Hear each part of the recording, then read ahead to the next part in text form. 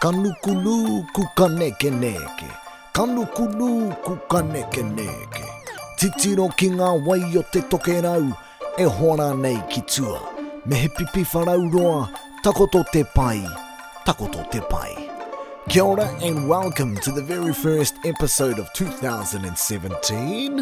Aotearoa Creative back and pretty sweet actually. Had a good break, had a few drinks, had more food, more kai, kicked back, sun, whānau, beaches, water, rivers. It was pretty sweet. Didn't get to play any golf, but hey, there's still a lot of summer to go. Whenua, our first episode for 2017 is a good one. Our guest is Wahine Mai, Wahine Toa Kiri Dell. Now, she is a Ngāti Porou native. She's a scholar, researcher, interesting stuff on Maori land trusts. I mean, that's her field of research, expertise. It's some interesting stuff. She also does a blog. She's a poet. She does heaps of cool stuff, and she's pretty tuturu, pretty solid, pretty staunch.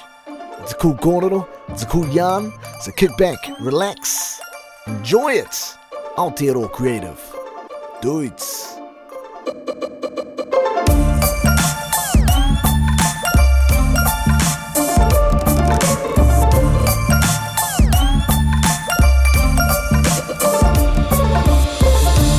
Well, first and foremost, thank you very much for agreeing to have a yarn with me. Oh, no, my privilege. No, you popped up on my Twitter feed, and I was like, oh, who is this interesting person? And then I did a little bit more research, and that's when I what is it called on Twitter? It's not a PM, it's a, I don't know. Instagram is DM, Twitter is it still a DM on Twitter? I think it is a PM. No, it's a DM, yeah. Direct message. But anyway, I do love my social media. Yes, I can tell, and we'll be talking about that throughout the course of this little kōrero. So, I guess, well, you're in Australia. What's the kaupapa going on over there, cuz? So it's an academic conference where lots of nerds get together and talk about business. Yes. And management. And I'm here for two reasons. Yesterday I sort of presented my PhD findings. Yes. A round table, and I was able to get some feedback. That was interesting because my research is very centred in a Māori kaupapa, but I'm having to present it to Pākehā. Now, just before we get into your research, so the conference is Australian New Zealand Management Conference? Yeah, Australian New Zealand Academy of Management. Academy of Management. Now, before I get into your PhD stuff, what does that even mean? Academy of Management. Is that for people who are looking to become managers, leaders, or whatever in different fields of life? It's academics. It's academics from business schools. So people in marketing, accounting, finance, management, international business, and this is the Australian New Zealand division. Right. It's very, very nerdy, very nerdy. Cool. Hey, just technical jargon and speak. Nice. Just before we get in, it's your microphone's a little bit distorted, a little bit. Okay, maybe if I could you turn it down a little bit, or do I need to turn my sound down? You mean? Maybe your microphone, if you go into, I don't know, hang on, system preferences, and then you go. Is that better? Yeah. I wonder if it's the connection. No, the connections. You're looking beautiful. Anyway, okay, then we'll just keep going on. That's all right. I'm sure I can. If it still plays up, I can try. We can Skype over my phone, which might be better. No. I'm on my laptop at the moment. I'm sure it'll be fine. Anyway, so you're an Aussie for this conference, which, like you said, you're presenting your PhD findings. Now, I had a little look on your Twitter feed, and your PhD, your thesis or whatever that you've submitted, disruptive Maori management theory. Now, there's heaps of pātai that come up about this. First and foremost, what does that mean? So my topic is, I'm looking at whānau raru, whānau drama in the Māori Land Trust. Right. And yes, so as soon as I tell Māori my topic, they usually laugh. I know, it's almost opening up a Pandora's box doing that sort of stuff. Yeah, because everyone gets it. We know it's a real big thing. It's all the arguing and bickering and drama and whatever that goes on in our land trust. Yes. So I wanted to investigate that a bit more deeply and see what's really going on underneath all that. Mm-hmm. And so basically my research my conclusions is that our people have been disrupted. Mm-hmm. Our traditional systems of management have been disrupted. Our ways of thinking and being in the world have been disrupted, and a lot of that's manifesting in the way that we behave and the way we treat each other.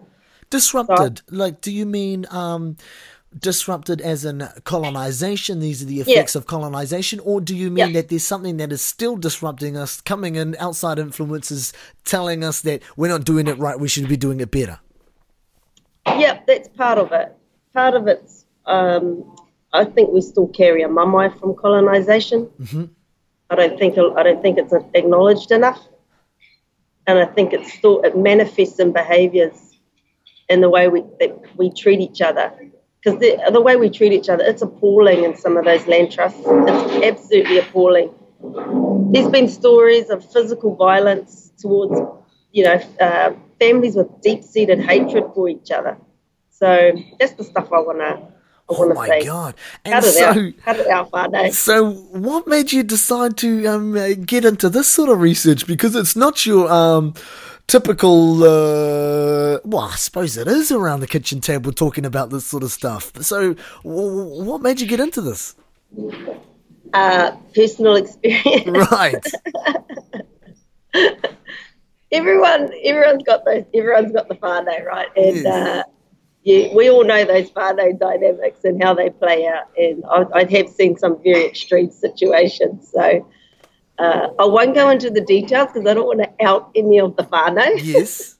But yeah, I really wanted to see some our land aspirations be realised, and I just seen a lot of our own internal behaviour as a block to some of those, to our land aspirations being realised, and that's what I want to uncover. I want us to look at ourselves and say, hey, this isn't good enough.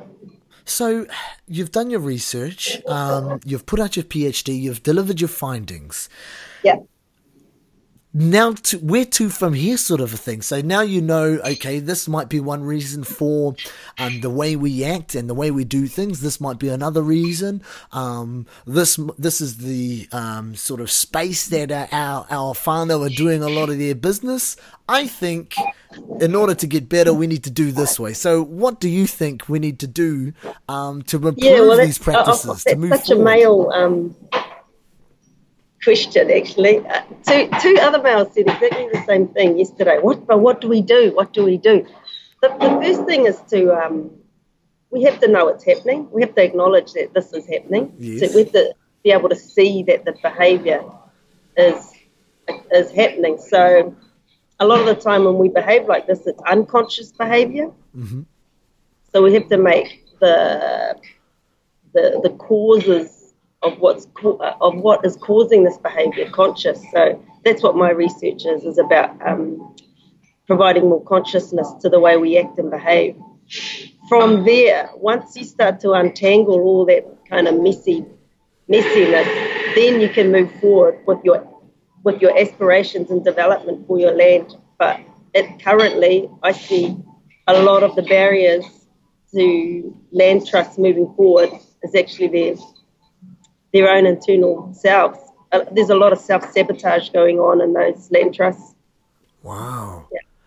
And do you work with land much? I have. Yeah. I've been not really much in terms of land trusts, my own sort of whānau dynamics, but I have been a translator in the Maori land courts. Yes. So you would have seen a lot then. So I was I've done a few different cases where I've been in the little box and translated all the kōrero. That's been interesting. Yeah, a lot of it plays out in the Māori land court. They're not even,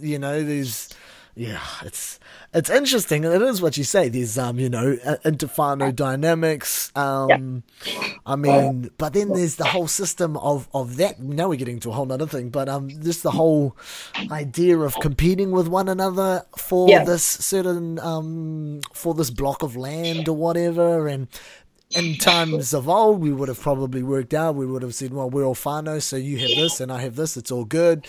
Nowadays, we're having to compete. We're having to say that your claim is our claim is the more superior one. This person said this. It's not conducive of whanaungatanga.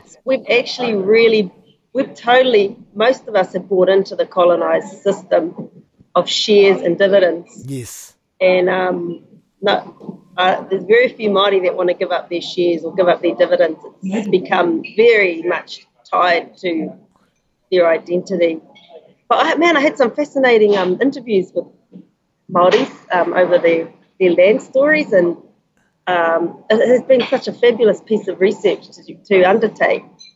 And has there been much other research into this sort of stuff that you're aware of? There's been a lot of research in barriers and obstacles to land development. A lot of them focus on fragmentation and multiple ownership, sort of systemic colonial systems and the impact that has on us. But none of it's has looked at the behavioural side, the way we behave.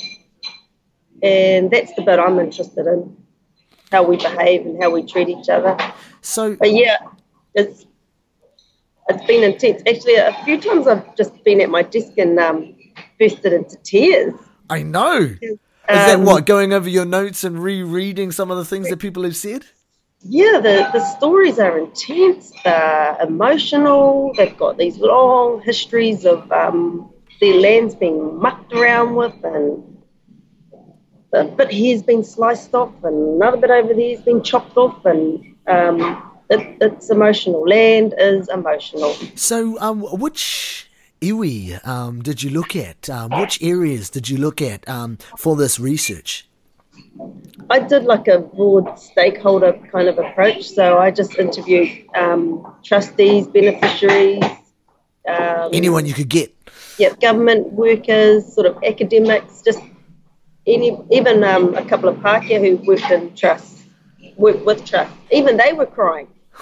And the men were crying. All these kind of high-level senior managers all crying. I was like, wow, yeah. No wonder it's hard. No wonder there's intensity in these environments, because land it's really emotional. It's us. It's part of us. It's an extension of us.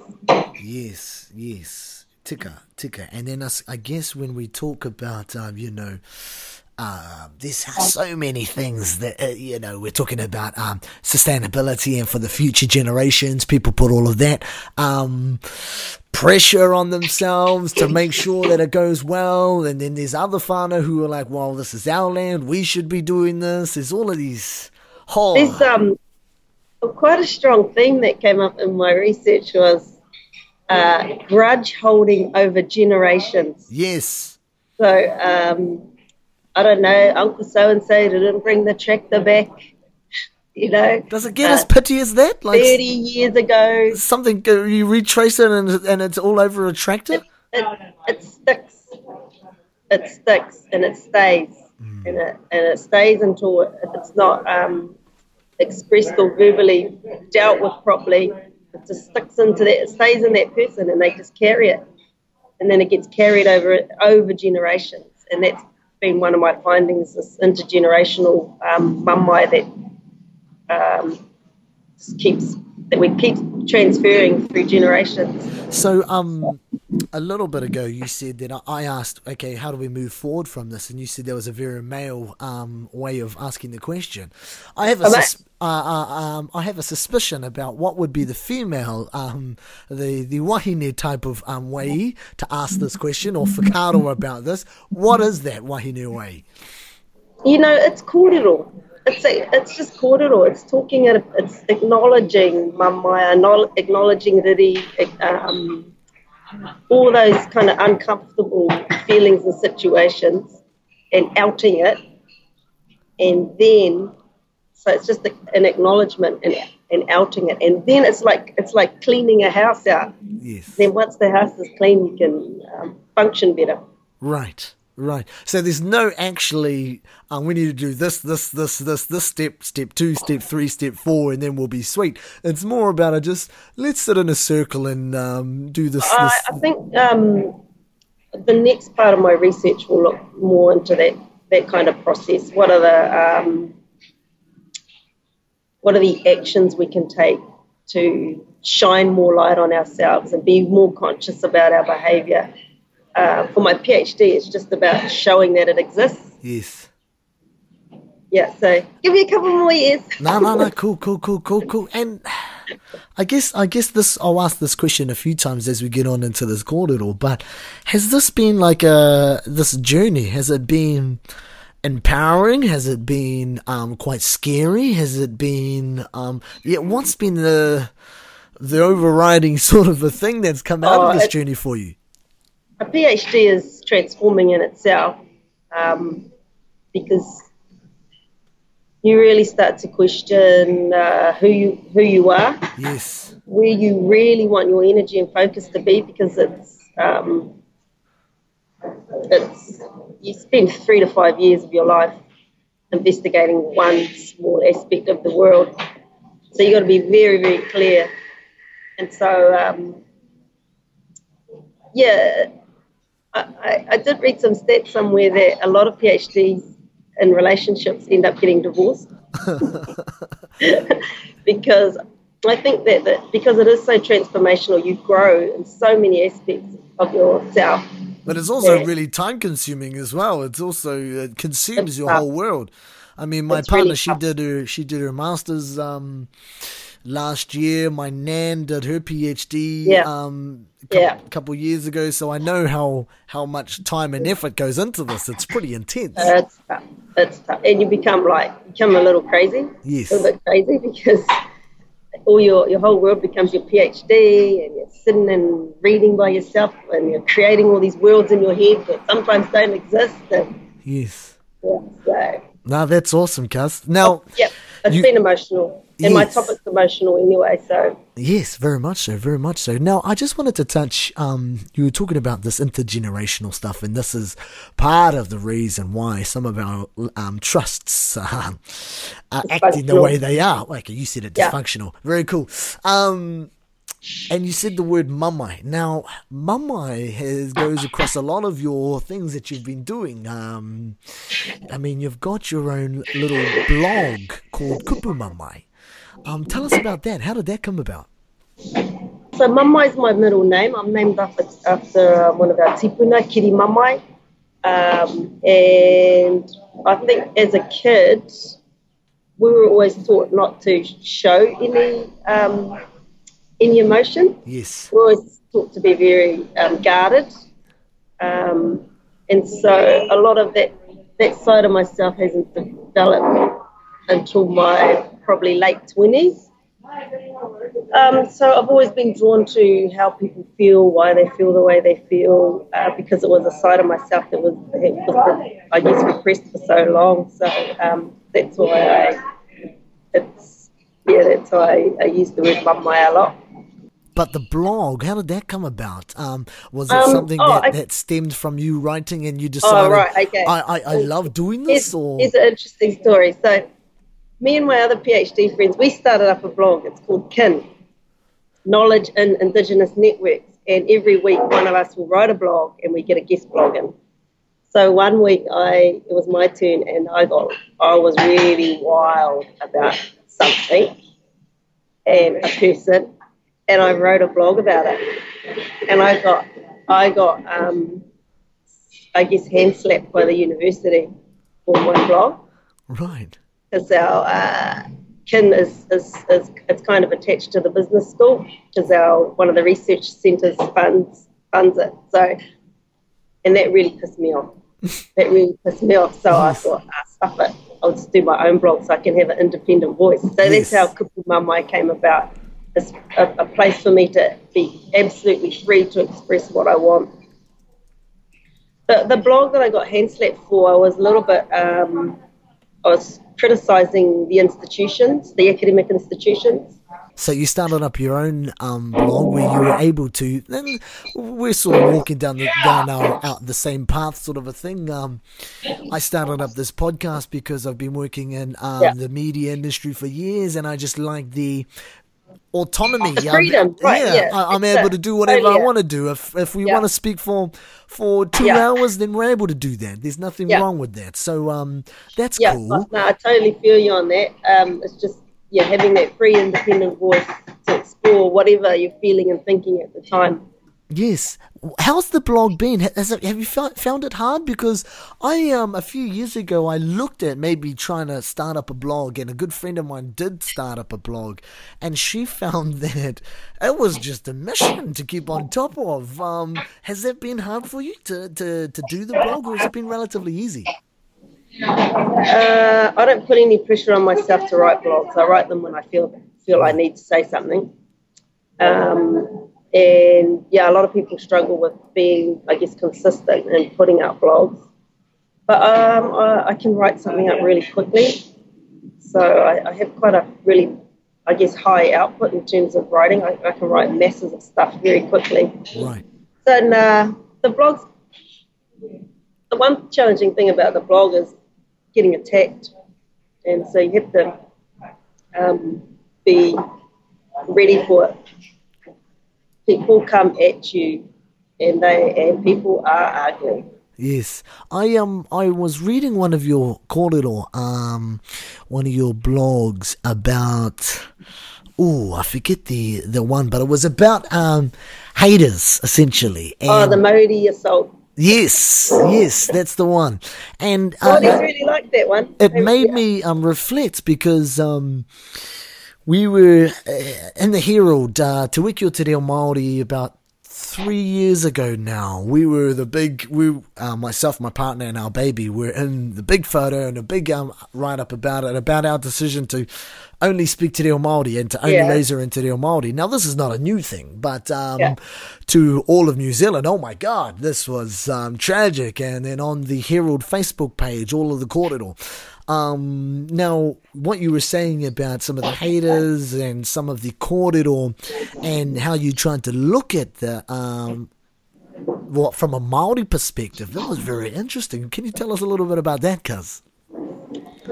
Okay, so I can't remember what I got attacked for. Someone attacked me, but it got to me, and I carried it, and it took me a couple of days to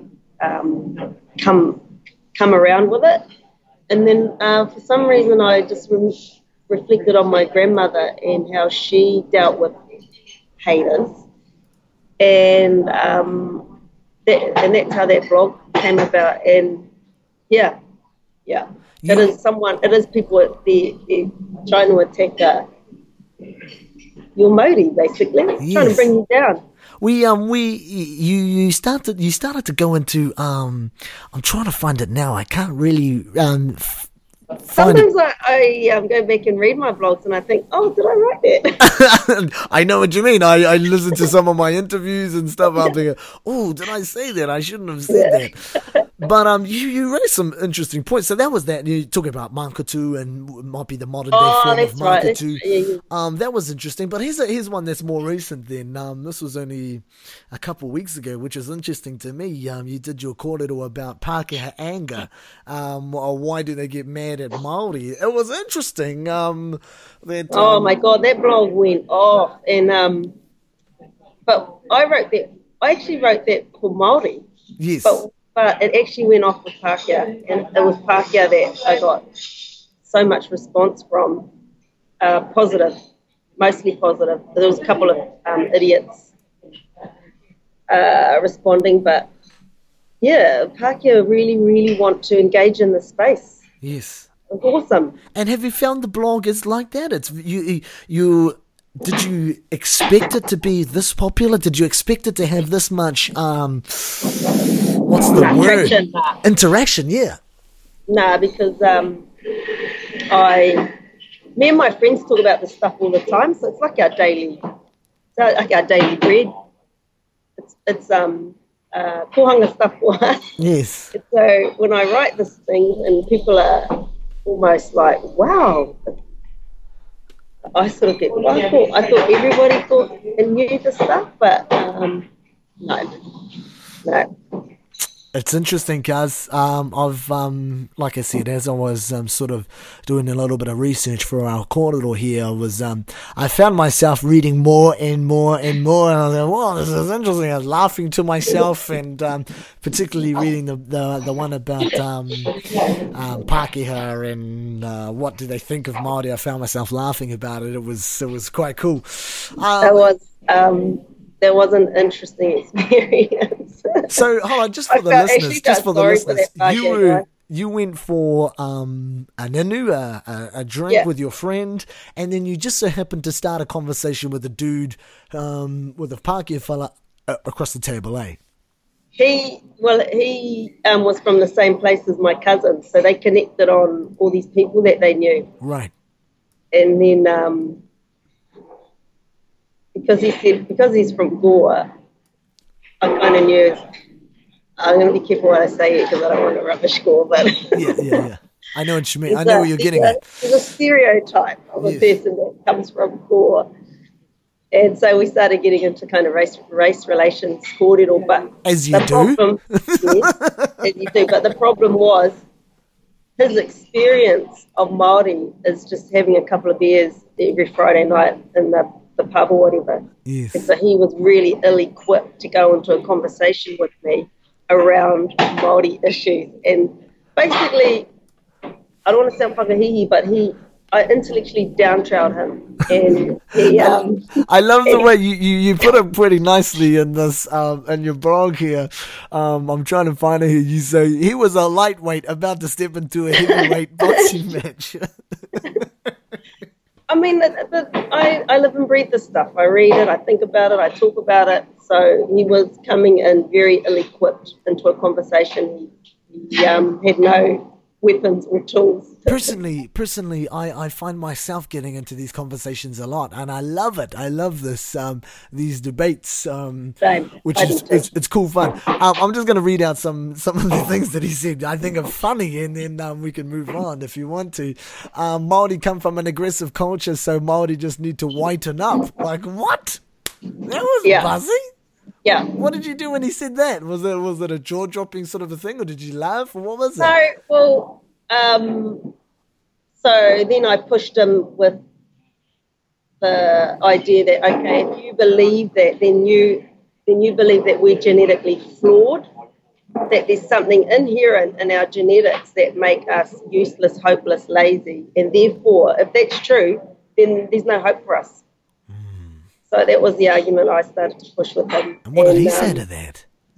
What did he say to that? He kept jumping.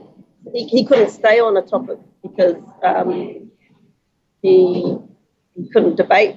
He couldn't debate a topic, so he just kept jumping from these kind of very outlandish statements about Maori. I liked him as a person. He was a nice person. He worked hard. He worked hard for his kids and his family. Yes. But he was ignorant. Yes. And that's the problem. I mean, this is a lovely one again. I'll go back to it. Maori Pākehā conflict is a North Island thing. Everybody's getting on quite nicely in the South. Yeah. So that's what you mean, yeah. In Gore or whatever, some sort of small area in the deep South, and they think that it's going well because predominantly it's a white town. Yeah. And because I have a couple of beers, some of my best friends are Maori. And they're fine with it. In the pub. And we're all happy. I think he left that conversation really uncomfortable and really, I think he would have woken up thinking about some of these things I challenged him on. And is that a good thing? Did you leave that conversation thinking, oh, I think I've helped someone here, or did you fellas leave that conversation going, oh my God, let's go to another bar? No, I left there feeling a bit amused because I felt like almost like I was a wee bit playing and toying with him, Right. which because he wasn't equipped to get into a proper debate or an argument. So I never really took it seriously, but it stuck with me for 2 weeks, that conversation. What stuck with me was his anger. Why was he so angry at me? And that's when I wrote the blog about really trying to analyse his anger. Where does it come from? It's interesting, kōrero. And there's heaps more kōrero like that on the blog. So, whānau, if you're listening, go and check it out. It's pretty sweet. Yeah, the comments are really interesting, and really a lot of Pākehā comments supporting. See, Pākehās need to talk more about this amongst themselves. It shouldn't be Māori pushing them. Yes. We got enough. Because I got all these emails and that with Pākehās wanting to meet up with me, wanting to talk about it, blah blah blah. And I thought, this is good that you want this, but for me, I'm trying to solve our own problems. I haven't really got time to be solving Pākehā problems too, and Pākehā guilt or whatever. You Pākehās need to go and sort it out. We got enough on our own plate to get through. Pretty cool, man. Pretty cool. Now, if we can, we'll use that as a segue onto the next kaupapa. You're pretty good with words. I mean, you've been doing your PhD or your research that. You've got your blog. You've also got, you do a bit of poetry, and you've got your own poetry sort of a website. Again, it's Kiri Mamai, but it's spelt phonetically. Yes. Yeah. When did the poetry side of things start? I started writing poetry just to myself.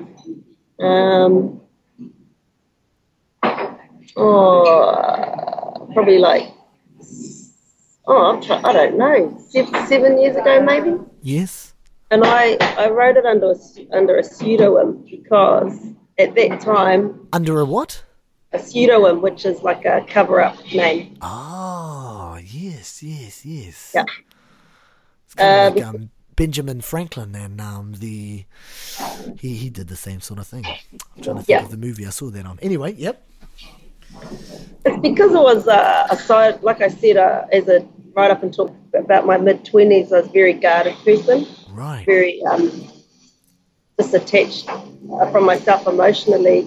But yet those things want to come out. Those things always want to come out. So I got to explore those sides of myself through writing poetry. But I was almost like I didn't want people to know that side of me either. Yes. So that's why I started writing under a pseudonym. But as I've grown and matured, I no longer care. I don't care what people think. Right. I'm not afraid. Pretty fearless now and showing how I feel and think about things. That's cool, man. It's awesome. As like I said, as I was reading, I just found myself reading more and more and more, and then that took me on to your poetry, reading some of that. And now that you're talking about it, it kind of makes there's some same sort of themes coming through in all of them. Identity, Maori, who we are, who I am, whatever. All that sort of stuff. There's also just things like there was a poem that you did about Honolulu and just being commercialized a little bit. The same sort of themes coming through. Yeah.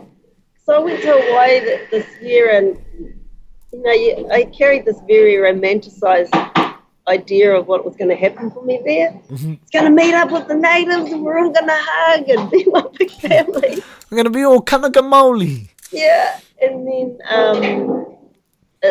no, I didn't get that experience at all. I just got Waikiki, all this very commercial bullshit. Yes. So I kind of like left. I just got back from, when I say just, like in last 3 weeks I was in Hawaii, and we went over for my partner's birthday, and I made a mission to say, now we've been to Waikiki, to Oahu, a few times. I've been there a few times. She's been there a few times. Our daughter's first time. I was like, hey, now let's go somewhere else. Yeah. So we went over to the Big Island, over to Hawaii, and stayed in Kona. And although, again, I would have loved to hang out with the Maori over there and try and talk more about the history, blah, blah, blah, blah, blah. We didn't really get to do that much. Some of our people that we had janked up, some things fell through. That was all good, though. But I did feel it was a lot more real. It was a lot more authentic. It reminded me of far north, rural sort of a place, being in the Big Island, and you're driving to all these different places. You could feel the wairua at these different places. Whereas when we went back to Waikiki and to Oahu and stuff, sure, there were some beautiful things. Sure, it's an amazing place. Really sure, they're beautiful people, but it is very touristy, very towny. And that was the thing. That was the part missing, is the people. I didn't really get to meet the tangata whenua of their place. Or I was there for a conference as well, so it's quite hard to connect with the local. Yes. Locals if you go for a conference. But, yeah. Very cool, cuz. Very cool. So, I mean, you've done your research, your PhD, you've got your blog out, you've been doing your poetry, whatever. What's next? Is there anything next, or is it just going to kick back and have a breath sort of a thing? Because I feel like those fingers have been typing profusely. I love reading, writing, thinking. That's my happy place, my happy space. So I am probably going to pursue an academic career. It is an amazing career in academia. We get to travel the world, and we get to engage in all these discussions. And when you say academic career, what is that? Is that like, does that mean you constantly have to pitch for different things to research about and then you get funding? Or do you get a job at Auckland University as the Indigenous Studies teacher? Yeah, there's three parts to being an academic. One's teaching, one's research, and the other part is service. So they put quite a lot of emphasis on research and publishing really boring articles and boring journals that nobody ever reads. Yes. And the better published you are, the more boosted you get in your career. Yeah, you get to go and speak at all these illustrious conferences and stuff. And yeah, you do, because the university wants you to get your ideas out there, because you add to the mana of the university the more that your ideas are out there and being used and spoken about. So they love to send you off all over the place. But it is the ability to just travel and talk with others about same issues. Yeah, it's phenomenal. I love traveling. I love it. So you're talking about the ability to travel and to talk with other like-minded people around the world who the ideas are out there, and it's amazing, and it's really cool too. Your research and stuff, and then moving forward, all of your poetry, whatever. Do you find that it actually gets back to any trusts or any people on the ground? And I'm not just talking about your research, but in general. You mean like academic work? Yeah. Does that ever come back to the people in which it was about? It's a really big challenge to produce academic, scholarly work that has impact in the real world, and we get shit a lot from the real world about producing research that has no relevance. Yes. I'm always conscious of the work that I'm engaging with, and the question I constantly throw back to myself is, how will this help our people? And that helps to keep me grounded and not getting too kind of caught up in abstract fairy concepts that, because academics can, they dream up worlds that don't exist. Yes. So I come from Wharepunga. I need to put that in there, actually. Wharepunga, East Coast, Taitanga Mate. And that's where my heart is. And that place keeps me very grounded. We're a very narrow, small, isolated valley. There's no power there. So we grew up and learned how to, live with the land.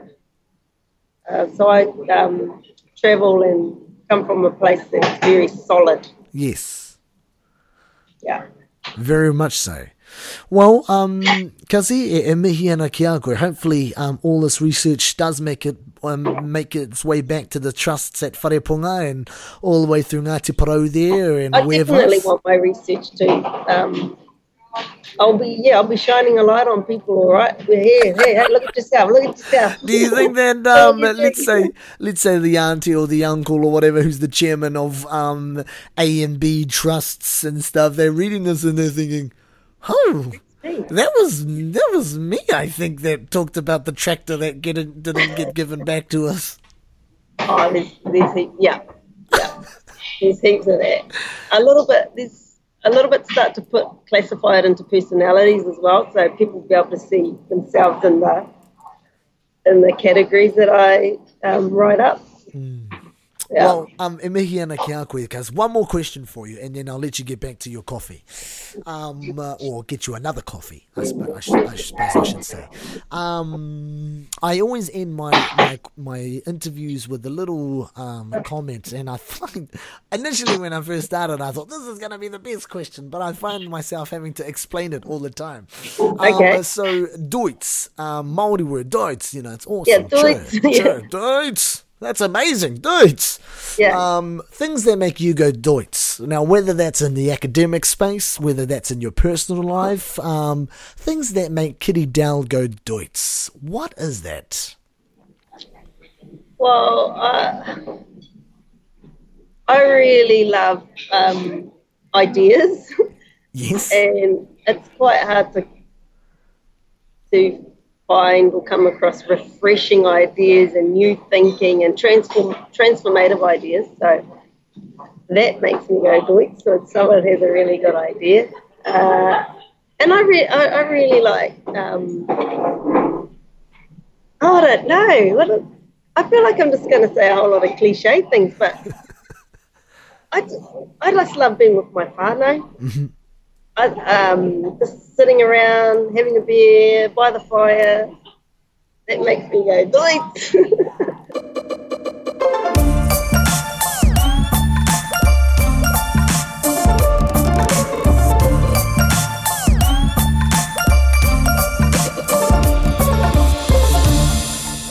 And there you have it, whānau. Pretty cool stuff. E mihi ana ki a koe e te tuahine mō I whakawātea.